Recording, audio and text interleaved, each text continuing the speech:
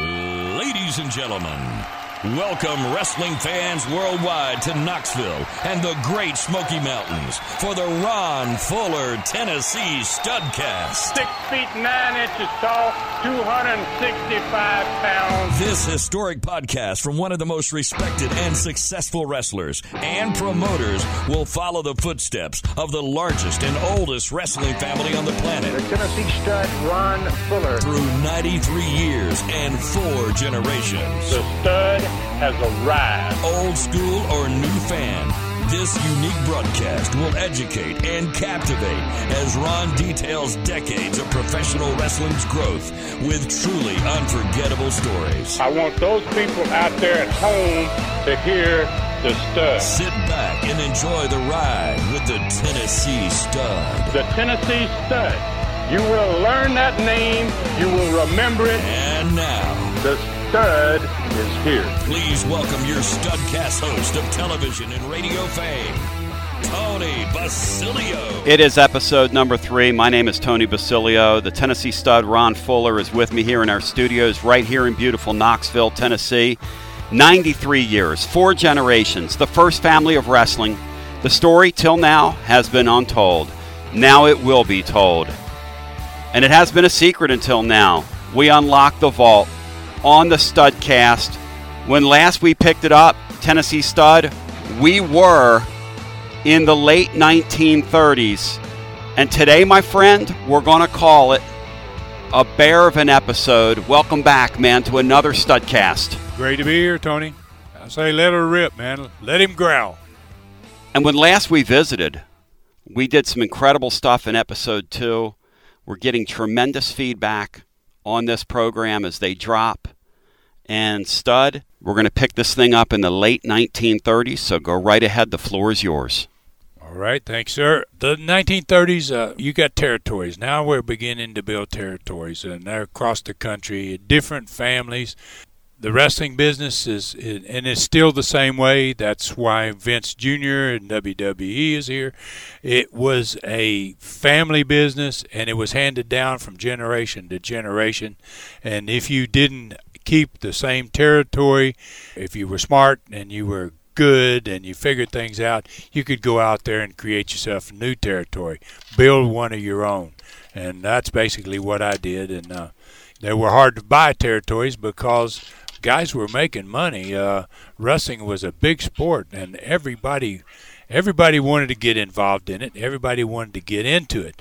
On the wrestling end, everybody wanted to get into it. And my businesses, I discouraged it, and so did Roy. Now we're back into the 30s, and we've still got guys that don't get into wrestling without learning to shoot. You couldn't come and say, hey, I want to be a wrestler, and have Roy say, well, show up next week and we'll put you in the ring.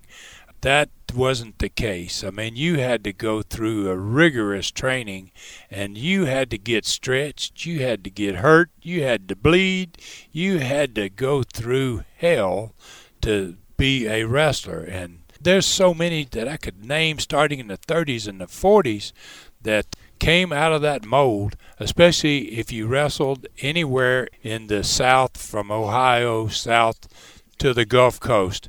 It's such a big part of the country, and Roy owned it, and he controlled it, and he decided who was going to wrestle there and who wasn't. He made sure that everybody that represented the sport could do so with the ability. They could back up what the heck the business was called wrestling, and they could do what they said they were and do what they did. And so we get back to these territory days, and we're talking about the late 30s, early 40s, the formation of what becomes his hold on the Southeast and in these towns. So now we're in the late 30s. Let's talk about how things are changing. I mean, we're in the Depression area. We're coming out of the Depression area. We're about to get into World War II. And my granddad, he saw things. I don't know how he knew that there was going to be a war, but it was almost like he knew that something's going to happen. And he decided, for whatever reason, that he needed to create and do something that had never been done before. So he decided that he wanted to find himself a bear and train a bear to wrestle. when somebody says that, it's pretty ridiculous. I mean, how are you going to train a bear to wrestle? There were no wrestling bears. He trained the very first wrestling bear. And I think if you look on the internet, they're going to tell you that a guy did it in the 1950s. I wrestled that bear that they're talking about on the video. Roy's bear was named Ginger. He bought her as a cub, and he trained her as she grew up. She was almost like a family member. He didn't take out her canine teeth. He didn't pull her claws. And when bears that followed her never had their teeth. They never had their claws, because the trainer, the person that owned the bear and trained the bear, couldn't handle the bear. And the bear would have eat him up or smacked him and clawed him to death. So they limited the bear's ability to hurt you, and then they could train him. Roy trained his bear with all her teeth and all her claws. And so he took a small 200-pound cub that turned into an 800-pound black bear. She was a monster. There are some pictures on the internet. People want to dig and find them. Maybe we'll be able to place some into my website. You go there and you're going to see a picture of him diving off the top rope on the back of an 800-pound black bear. She don't even have a muzzle on. She has nothing on. Her claws are 4 inches long, and her mouth is open. It's pretty remarkable. There's another shot of him scissoring her from behind and got her throat and choking her. And so I asked him when I was a kid, I said, how do you train a bear? How do you keep a bear from killing you, right? I mean, as she grew bigger and bigger, I said, how did you do it? And he said, I slapped her. And I said, wait a minute.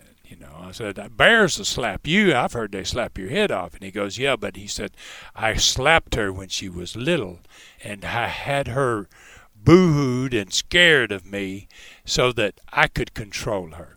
So he trains a bear because he says to me, he says, I had a feeling that things were going to change. He said, so when World War II came, a lot of wrestlers had to go to war. So as they left the country, then he didn't have any wrestling.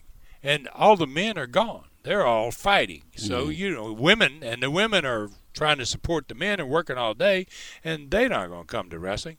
It's just them by themselves. So he trains the bear. And he builds a trailer for his bear. I said, well, where did you take her? He said, I took her everywhere. And I said, well, what do you mean by everywhere? He said, I took her to darn near every state in America. I took her into Mexico. I took her into Canada. He said, it did not make any difference. Times were tough and people didn't have any money. He said, I never had a match in which it didn't sell out. He said, I would go to promoters and say, I've got a wrestling bear and I will make her available to you. And he would wrestle the bear. He would wrestle the bear. And that's an important distinction to get in there, because not just anybody. Oh, no. He would wrestle the bear. Now, it started out he would wrestle the bear. I saw pictures of where he had a collar on her, and he had hooks into the collar, and the ropes were extended out into the floor, and a guy on each side of the ring would hold the ropes to keep her from leaving the ring. The problem is she's a live bear, and she's got no muzzle, and she's got no mittens on, and if she gets in the crowd, who knows what the hell's going to happen. So they controlled her, and he did the actual wrestling. Now, as time went on, he put a muzzle on her, and then he put mittens on her, and when he did that, he could have a few other guys wrestle her. But she was a mean bear. The older she got, obviously, the meaner she got. And one guy got his finger inside the muzzle one night, and she bit his finger off. So word got around pretty quick, Roy's bears, you got to be careful with him. He takes the bear on, let's call it a North American tour. For 3 years, he's on the road. He don't come home. He just goes and travels with the bear. When he brings the bear back after this long North American tour, he starts to use her. It's where we're getting close to the end of World War II. He starts to use her in his own territory, which war's over. I mean, it was a vibrant, exciting time to be alive, no doubt, and about the time I was going to be born. And everybody's coming home, and everybody's happy. They're starting to get jobs, and the country's really moving forward. So he starts selling out. When he takes his bear in his own territory, he never leaves with her again. He realizes that she's such a money maker, he's going to leave her here. So he takes his bear during the day. What do you do with a bear, right? I mean, you own a bear, but what do you do with the bear, right? And you don't put her in a cage and leave her there. He takes a stake and a sledgehammer, and he drives that stake into the ground, and he chains her to the stake. And he leaves her on a chain that's about 15, 20 feet long so that she can move around and walk and do her thing. And he put her in the backyard of their house. Okay?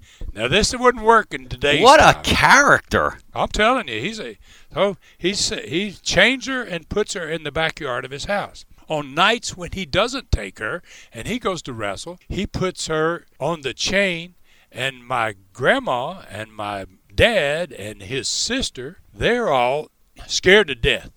And there were times that she got off her chain and would try to get in the house. They were just terrorized. Imagine growing up with a bear in your backyard.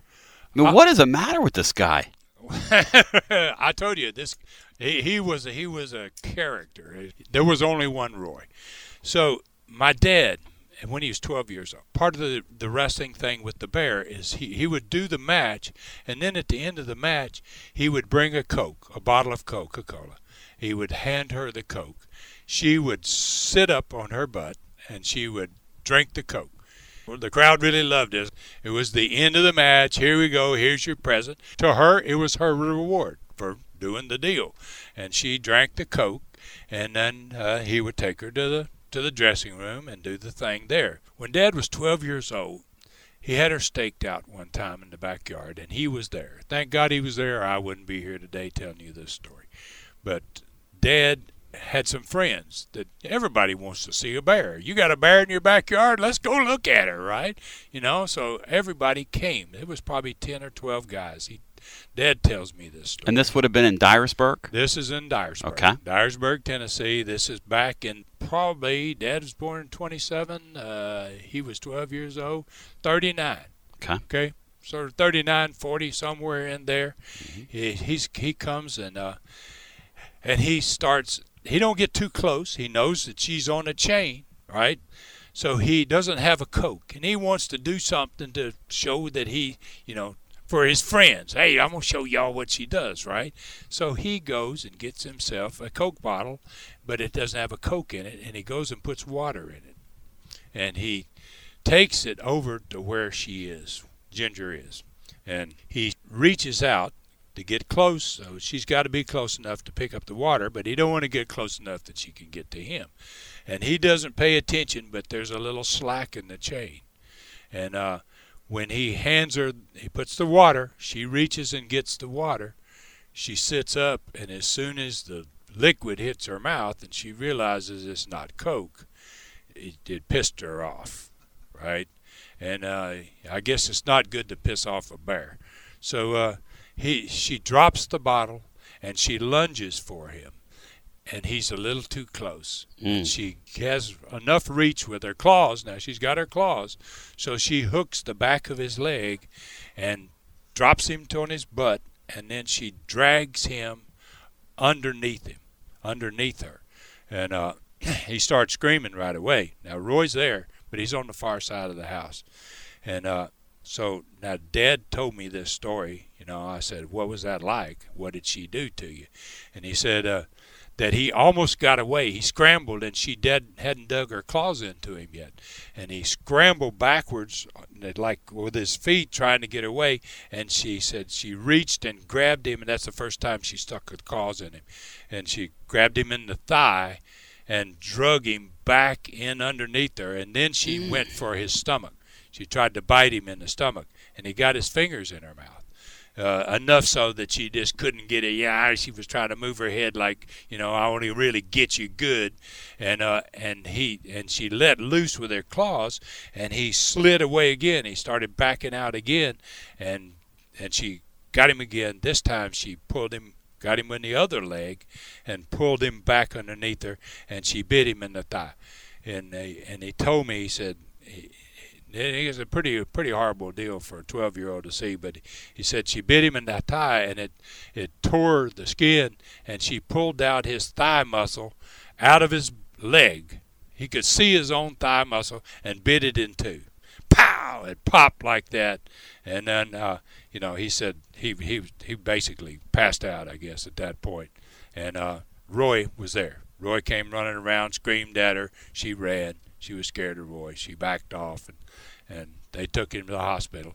And the rest of his life, all of his wrestling career, if you ever got a good chance to see his legs, he had scars all over his thighs and down into his calf area where the bear had tore him up.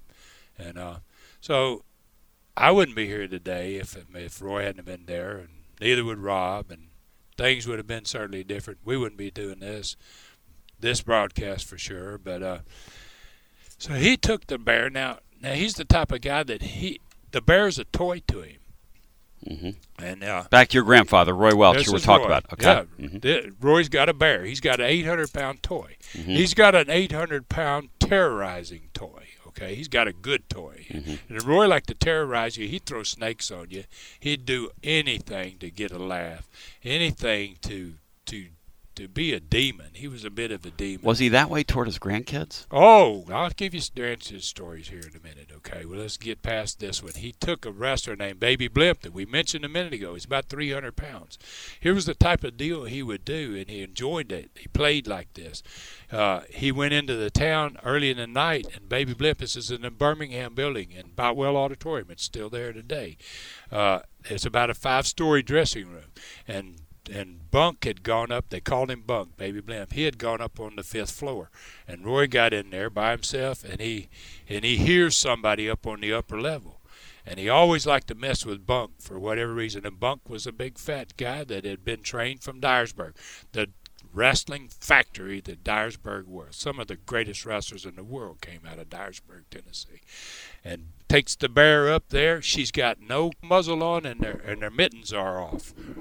There's nobody else in the building, and he gets on the 5th floor, and there's a hallway. It's about 50 feet, 75 feet long, and at the far end is a little maintenance room where they keep the mops and stuff like that. It has a glass door in it, and beyond that is a window. It's a tiny little room, and the window will open up, but you're 50 feet up. There's concrete down there, right? So he comes to the hallway. Bunk is halfway down the hallway, and Bunk turns around and looks, and he sees it's Roy and the bear, and nobody else in the building. And Roy just reaches down and unhooks her. Cotton unsnaps her, and she starts down that hall for him. And Bunk runs. He beats her to the room, and he gets inside the little room that's got the glass door in it, and he's screaming. He's screaming like, "Oh, God, please, help me, anybody." He opens the window. But he can see her through the window, and she can see him through the glass. So she breaks the glass, runs her claw through the glass, and starts reaching in there like one of those movies. She can't quite reach him. He's just beyond reach. Now he gets in the window. He's actually going to jump. I'm going to kill myself. This bear is chasing this wrestler. He's 50 feet up in the air. And this bear is going to kill him. This bear is going to eat him if she gets to him. And Roy's just terrorizing him. Obviously, he's going to get her at the last second, and he waits to the absolute last second when the bear's already broke the glass. She's reaching for him, and Bunk's in the window about to jump and kill himself. He snaps her back on and pulls her back.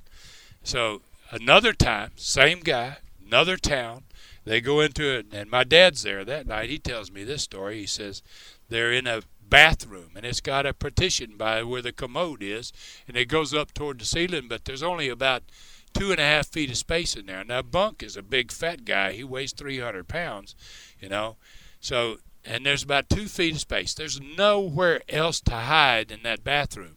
The light's on in the bathroom. It's at night. Roy comes down the hallway. He's got the bear. He opens the door, and he sees it's Bunk in there. Nobody in there but Bunk, and he just wheels the bear around and lets her into the bathroom with him, unsnaps her, and turns off the light. And now he's in there live with this bear, right? And he starts screaming. And Dad says everybody's coming running like, oh, God, what's going on? Roy says, it's okay, bear's in there. Hey, it's like, so all of a sudden it gets quiet. And Dad's like, oh, my God, man, she's got him. His dad says, hey, what are you going to do, Roy? You going to just let her eat him?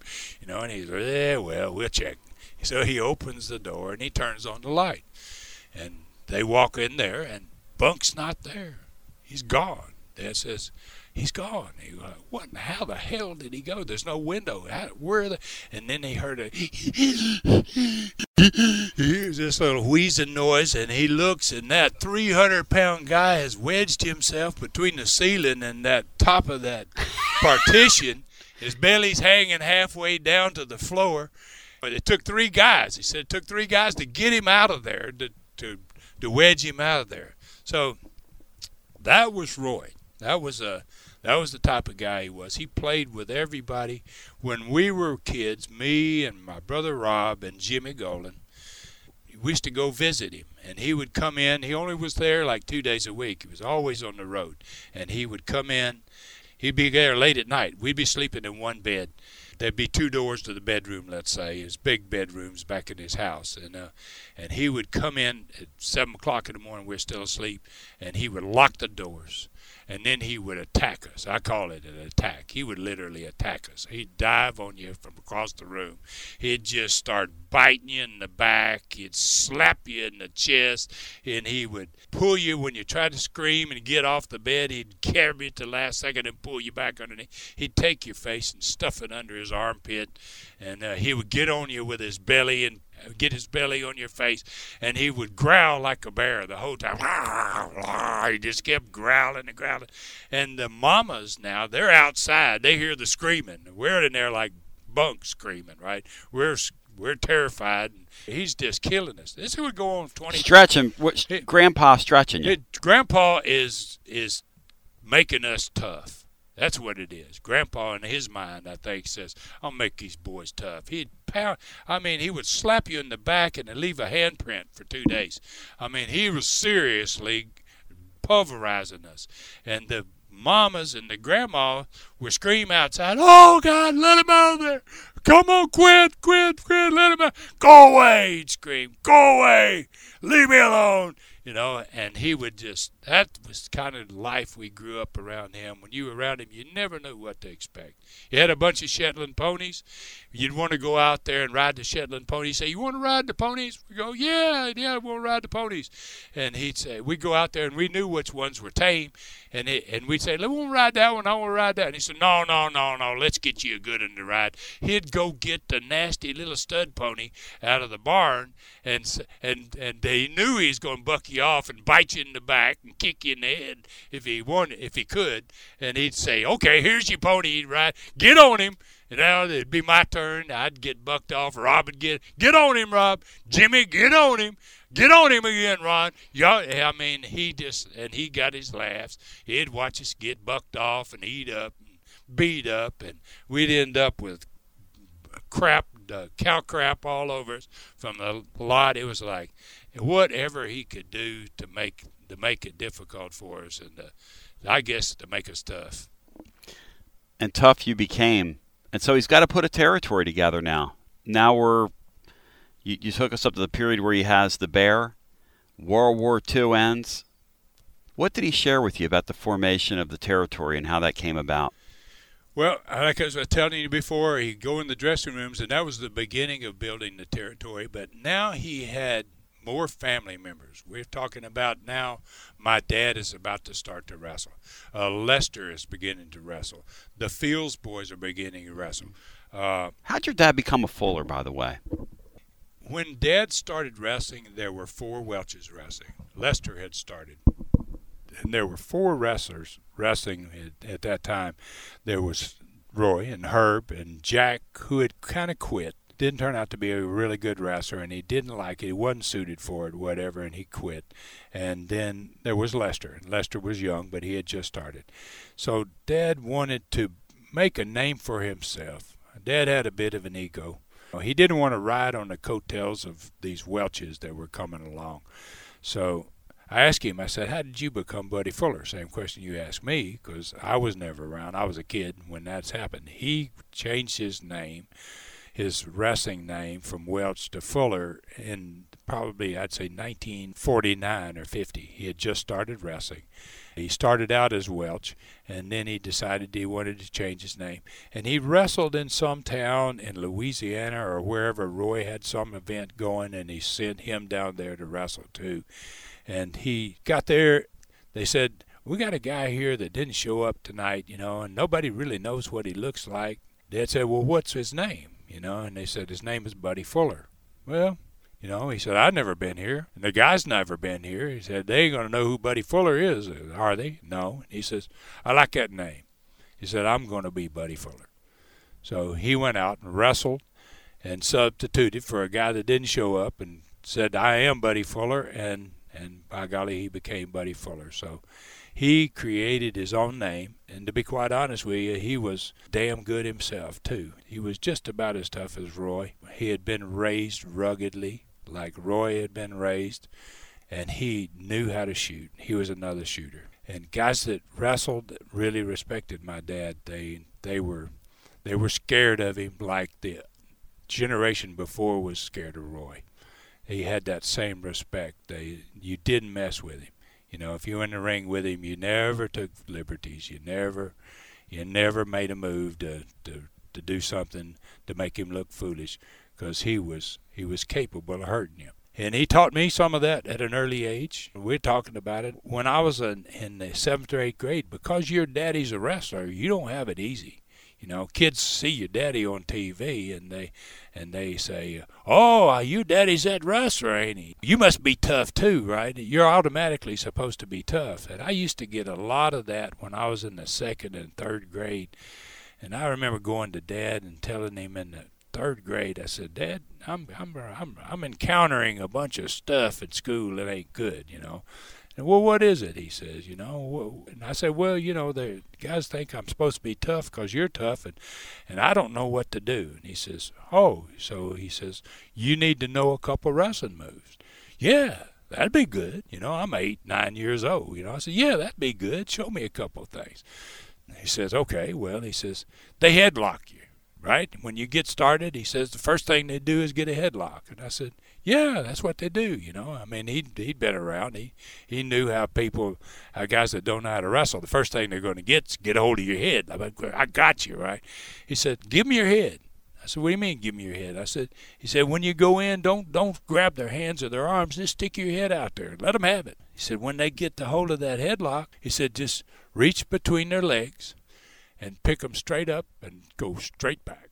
Drop them right on their heads. And I was like, sounds good, right? First time I did that, you can imagine what happened. I mean, the guy knocked the kid out, and and they come out to the playground. And what did you do? Well, he grabbed my head. We were wrestling, and I dropped him, and so then the next episode later on, that got to be good. I liked it. I said, whoa, that works, Dad. So I said, show me another one. So he goes, okay. He goes, you stick your head out. He goes, front face lock you.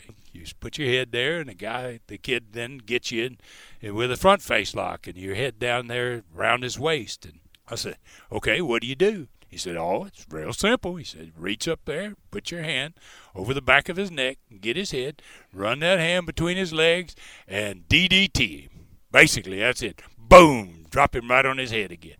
I was like, hot dog, man, that's a good one. I can tell already, right? I'm getting with the program. This is good. This will work, So I got an opportunity to do that a few times. I was in trouble quite a bit. Finally showed me the last one he showed me. It was a great one. It was a scissor, because kids back in those days, they get their legs wrapped around your body. They want to squeeze you. And so he says, just let them have it. Give it to them. Let them have their hold. Let them get the scissor. He said, turn around to where your back is up to their stomachs. And he said, just put your feet over top of their feet, one over top of both their feet and the other one on top of that one, and push down. And what it does, if you ever try that, That's figure four. That's almost like a reverse figure four, isn't it? It's a very simple. It's a kid's toy basically. It's a simple little deal, but it's so darn painful. I would do that to them. I'd give them that scissor. I'd slide around there, and then I would throw that leg. Bang! I knew it was going to be over, and they would scream. So then I asked him. I said, because wrestling is a series of moves. When you learn to shoot, you're learning to wrestle. There's a counter for every. So I got to the point where I said, teach me something more. And he says, okay, let's take it another level. He goes, okay, I'm going to do it to you. He would scissor me. You top the scissor, and then he would take me and flip me on my stomach, and front face lock me. And he would front face. When my dad front face locked somebody, it was always your lips were bleeding. He would say, don't just put the hand up there against your face real softly. He says, rip them lips off, right? Just get that forearm and just slide it across the face. And he said, and now you got him. You're on top of him. His legs are locked in. He can't let you loose. And he said he's going to want to, but you got him. He said just try to bring that head and touch it to his heels. In other words, just bow him up. So it was like simple stuff, third grade stuff, basically, and it was really third grade stuff, but it all worked, and they got me in a lot of trouble. Apple didn't fall far from the tree for your father to your grandfather, huh? No, not far at all. Oh, we'll get into that at some point and talk about how Rob and I were raised, and it's beyond, people won't believe how we were raised. We got to do some on the other side. We are going to go to the Facebook page and take some questions. And I do want to remind you that Ron Fuller, TennesseeStud.com is up, operational. If you want to reach the stud there, see some of the pictures he's talking about with the bear, and perhaps some other elements will be added to the page as we go.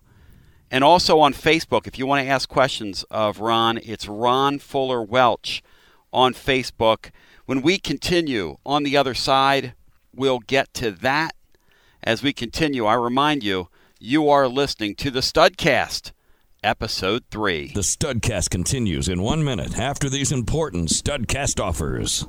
Hey, this is David Summers. Thank you for joining us for this historical and unique Studcast. We invite you to visit RonFullerTNStud.com. That's RonFullerTNStud.com and take a ride through the Stud store. Souvenirs like masks and t-shirts will soon be available, as well as vintage videos of the stud in action. Friend us on Facebook at Ron Fuller Welch and ask any question you may have about the sport we all love. If your question is selected as the best of the Studcast, you'll receive a personally autographed 8x10 photo of the stud. Hang that baby up in the living room. Follow us on Twitter at Ron Fuller Welch and tell us what you think about our Studcast. Message us on Instagram at Ron Fuller Welch and show your support. We value your opinion, so communicate with us on this awesome journey through wrestling history with the first family of wrestling. We're honored and humbled by the response we're receiving, and we hope you'll continue to spread the word. And remember, a new Studcast is born every Monday, so saddle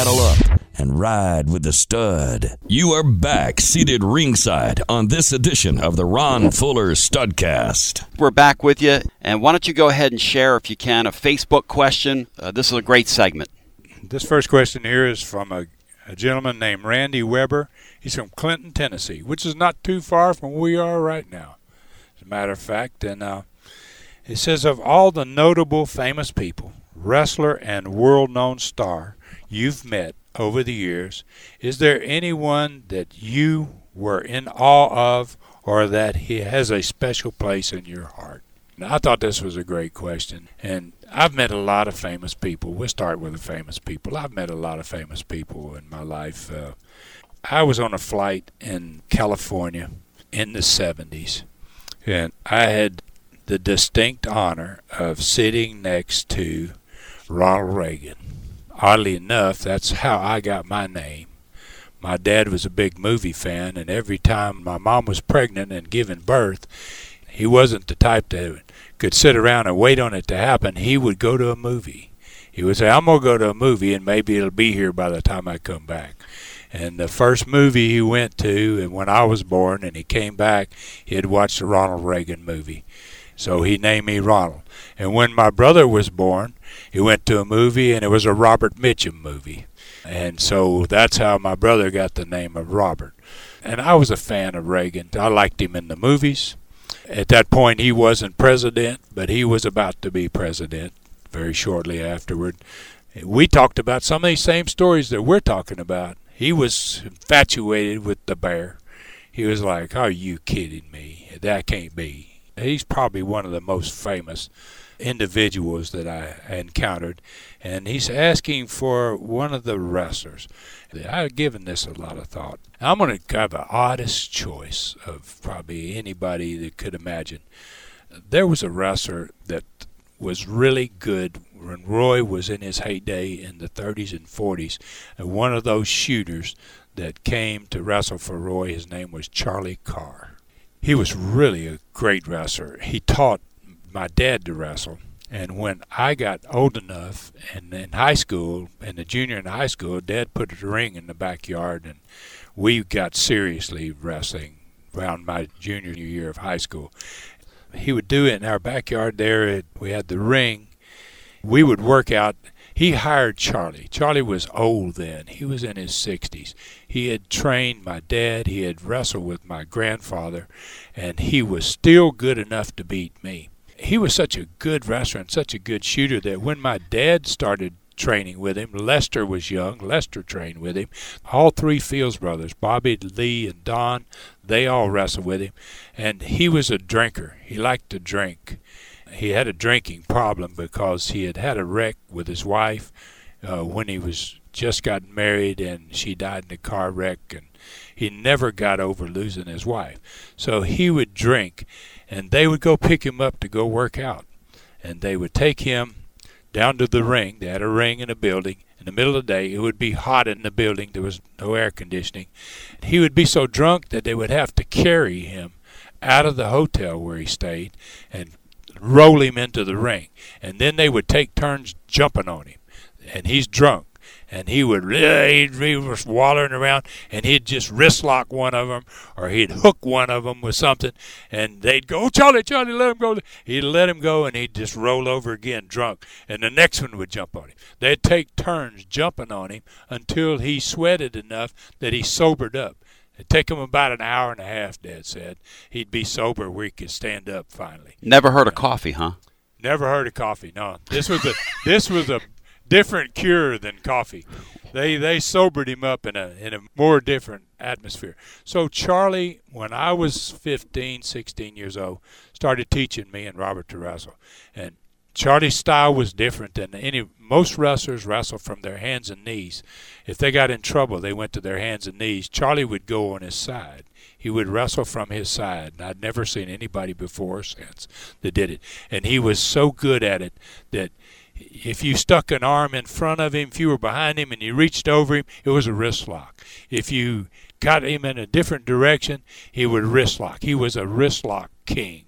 And when he wrist locked you, he didn't wrist lock you like most guys do, where they just going to twist your arm and put it up your back.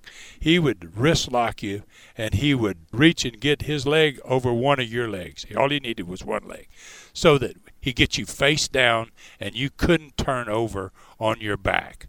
And then he would take your arm, and instead of putting it up your back like most kids do when you wrestle in high school, he would twist your wrist and point your shoulder north, straight up above you.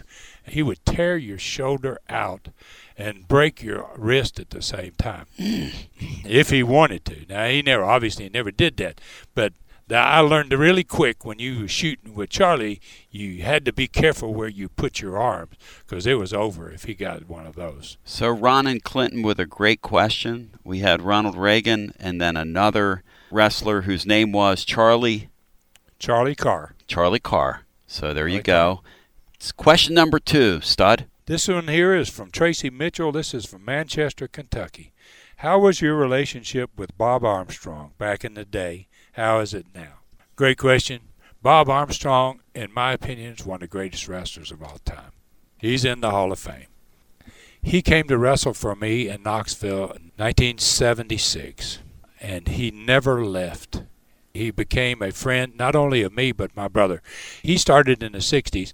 Rob and I started in 1970, and I left and went to Florida to wrestle. Rob became partners with Bob Armstrong, and they were Georgia Tag Team Champions for many years. They were a great team together. Bob came to wrestle for me with Southeastern Championship Wrestling in Knoxville. Just did wonderful. He was a great athlete and a super guy. We did business when I moved and started my second company, Southeastern Wrestling, located out of Pensacola. I took my brother and my cousin, and I have another cousin named Roy Lee Welch, that Lester Welch's son. He was a wrestler, and Bob Armstrong. The four of them I took with me and sold them parts of that company because they were family. Three was family, and Bob Armstrong was not my family, but he was as much family as they were. I really admire Bob Armstrong. Bob and I had some real problems in the 80s. Bob did some stuff to me. In one particular match, I won the world championship. I had Ric Flair in the Fuller leg lock in the middle of the ring. That I'm world champion. No one ever got out of that hold. And it's inescapable, and you can break a leg anytime you want to. And I had him in the middle of the ring, and Bob was the special referee, and Bob turned on me. I think Flair paid Bob because Flair was thinking that I could beat him. We had a Broadway. We'd had an hour draw before, and Flair says, I think this guy's going to beat me. And I think he talked to Bob, and that started one of the biggest feuds that I was ever in. Bob became a good guy. He went to being a heel and was tremendous. Bob went nuts. He liked it so much that he slapped his own son on TV because, and that was a great match. I wish they had this on tape, but Brad wrestled Ricky Gibson. Let me ask you something. Did you have a hand in that when he slapped his son on TV? Did you guys talk about that beforehand? No, or is that an extemporaneous thing that he did to kind of push it? Bob wanted to just incite people. He wanted to do what I did when I went there and started that company. I went in there as a badass, same as I did when I came to Knoxville. I went in there and cocky, and I wanted to make them hate me, and Bob wanted to make them hate him. And it was a match in which Gibson and Brad were wrestling, and Ricky Gibson hurt his knee in the middle of the match and couldn't go on. And Bob jumped up in the ring and told Brad, he said, beat him. And Brad wouldn't beat him, and Bob started stomping Ricky, stomping him, and kept going back to Brad, beat him. And Brad said, no, I'm not going to beat him, Dad. I won't do that. And he slapped Brad. He ended up slapping Charlie Platt. He ended up slapping quite a few people during that time frame. And then things turned around years later. Bob came back. He wrestled partners with me. And then I did the same thing to Bob he had done to me. And I started the Stud Stable. That's how the Stud Stable came in. That happens to be one of the questions today. Yeah, there was your match. I'm looking at it right now.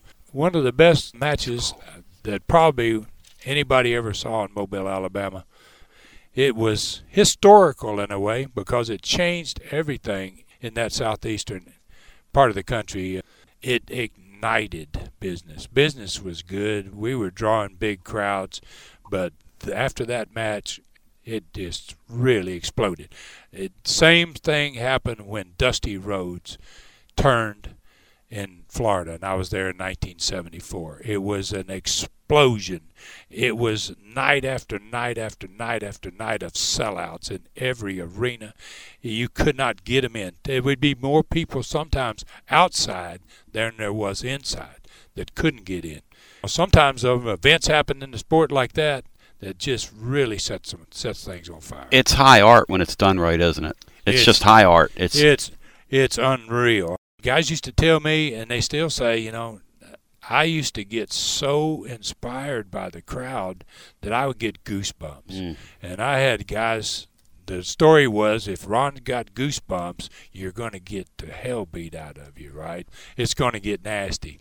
There are moments in wrestling when I call them pops. When you get a pop from the crowd, and we used to try to do it so much back in those days. I could hear them in the dressing room. I loved it. I would be in the dressing room, and you'd hear they're all into it, but then you hear this, wow! The building kind of shakes a little bit. And sometimes 30 seconds later, it's a wow! It's another one. It's like, and I would just sit in there, and I'd have goosebumps on my legs, like, oh, damn, man. Well, this is good. It was what you went out there for. You wanted to give it all. You wanted to have those people just exploding. I would imagine that in those moments when you're in the ring and that happens, I would imagine you lose yourself. You almost forget what you're doing in there. It elevates the moment. Like you almost get lost in it because there's so much power in that. There's several thousand people looking at you. All of a sudden, we're all pulled into this, and the performers themselves get pulled into it as well. Oh, yeah. For me, it was the ultimate experience in the ring. When you got that crowd to that level, it was just awesome, the feeling of it. And I have been in buildings in which you were face-to-face with the referee, as an example, and screaming to say something to him, and he can't hear you.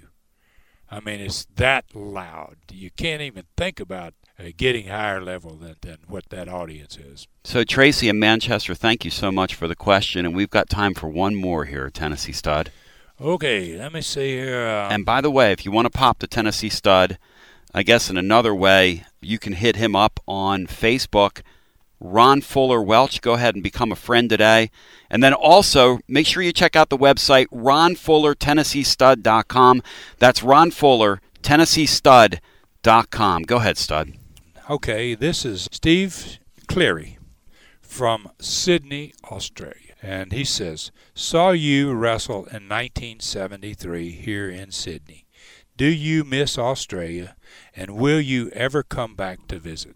I went to Australia twice, in 1971 for 2 weeks, in 1973 for 3 months, and wrestled against some of the most awesome talent because it was people worldwide. You had New Zealanders, you had India, you had Greeks, you had Italians, you had American Indians. Danny Little Bear was there, Austin Idol. It was before he was Austin Idol. His name was Dennis McCord at that time. It was just a litany of different stars, some from America, some from other countries. I really loved that country. If I had to live any place, and I've traveled, I've been Japan, I've been Europe, I've been on every continent except South America. I have never seen a place as beautiful as Australia. And those Australian people seem like they would be great wrestling fans from that era because they're beautiful, kind of heart and soul people. Every Australian person I've ever met, I just love those people. They are wonderful, wonderful people. Yeah, they were great fans. We wrestled in Perth, Australia with 35,000 people in the old Olympic Stadium. They had the Olympics there in 54 or whatever it was. And those cities, that Perth, Australia, to me was a Miami. It was just like Miami, except that we didn't have that many people. So the crowds were huge. I would love to go back there. In answer to his question, I would love to go back to Australia just to visit. I sure wouldn't go back to wrestle. I'm a little old for that. I'd like to go back and see. In fact, there was a guy there named Michael Cleary that did the commentary for Jim Barnett. Jim Barnett owned Australia when I went there and wrestled. And Michael Cleary was the most famous rugby player in the history of Australia. And he was the commentator. He was one of the most handsome guys I ever saw. He would have been a movie star in America. If you're there and you're listening and you're getting this broadcast, be sure if you ever run again to Michael Cleary, you tell him, Steve, you tell him I said hello, because me and him got to be very close. He's the only person in the history of rugby in Australia to run a touchdown, because you can't block for him in rugby, to score a touchdown from a kickoff. So he ran all the way back without any blocking. Man, he was a rugged, good-looking guy. I was surprised when I saw this one from Australia, that people from that far away are listening to our program, and It's really, really an honor. It's a beautiful country, and I'm really pleased to see that people remember me. I'm amazed, humbled, that they remember me from 40 years ago, close to 40 years. What's been great to sit with you here in Episode 3 is we're about out of time. We pick it up in Episode 4. We're going to be in the late 40s. You still have to unpack a lot of the stuff about the formation of the territory, which you did, and then we'll start getting into some of the characters, including your father, who we now know as Buddy Fuller, and how he got his name. And we can talk about the relationship that you guys had, as you were saying, some stories that you want to get out there about your father and share some tales about him. We'll do some of that in Episode 3. Stud, anything else you want to add here on the way out? It's been great today. No, nothing that I can think of. I've really enjoyed it, Tony. It's a great experience just being able to come and have my say and just tell the stories, because I've got so many of them. We really haven't gotten to anything that people are going to be able to identify with yet. I wanted to do it this way. I wanted to develop it from the beginning and tell the story all the way toward the end. And we're going to get to everything. Believe me, it's been my pleasure, and can't wait for the next one. I would encourage you to continue to go as deep as you possibly can, to be as open as you possibly can. And it's been incredible so far. So don't sell anything short as to what's happened in our first 3 hours together. From where I sit over here, the content that you're putting into this, and people can feel it, that you're pouring your heart into this.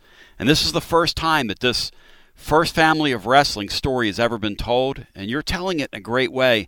And I think that the listeners of this podcast, as they reach you and interact with you, are going to jog your memory that much more on some of the names, the places, the faces, some of the things they want to talk about, the venues, as that gentleman from Australia just did, and some of these other stories. So, Ron, thank you for letting me be a small part of this journey. Oh, you're welcome. My pleasure. And that's going to conclude Episode 3 here on the Studcast. I do want to remind you of a couple of things. First of all, if you want more information on Ron Fuller, how to reach Ron today, you can go to ronfullertennesseestud.com. Again, that's ronfullertennesseestud.com. On Facebook, you can find him at Ron Fuller Welch. And by the way, Stud, who was the winner from the 3 questions this week? Did you decide who the winner was? Because I know you'd like to do something special for the person that asked you the best question. Yes, I'm going to send them an autographed picture. I really appreciate everybody getting involved with this. I really like the question today. I think the one that was asked by, find the gentleman's name here, that asked me about the famous personality in my life. That would have been Ron. Ron over in Clinton. Yep. All right. Clinton, Tennessee. Ron and Clinton. Congratulations, and we'll be getting that picture out to you. Keep sending in these questions, and like you say, I'm sure they're going to go backward in time and forward in time, and I look forward to it. You glanced over at me like you were surprised that I was actually writing this down and staying engaged with you. I like that look you just gave me, Stud. You're way ahead of me, man. No, I'm just trying to hold on for dear life here and not get in the way. But as it is, again, thank you to the Tennessee Stud. Thank you to all of you who are spreading the word for us as this podcast is spreading like wildfire. Tell a friend about the Studcast, and we'll see you in Episode 4. Thanks for joining us today for this historic Studcast. The true story continues next week. So full Nelson your friends and point them in our direction for another ride with the Tennessee Stud. 1, 2, 3. This is David Summers saying so long from the Great Smoky Mountains.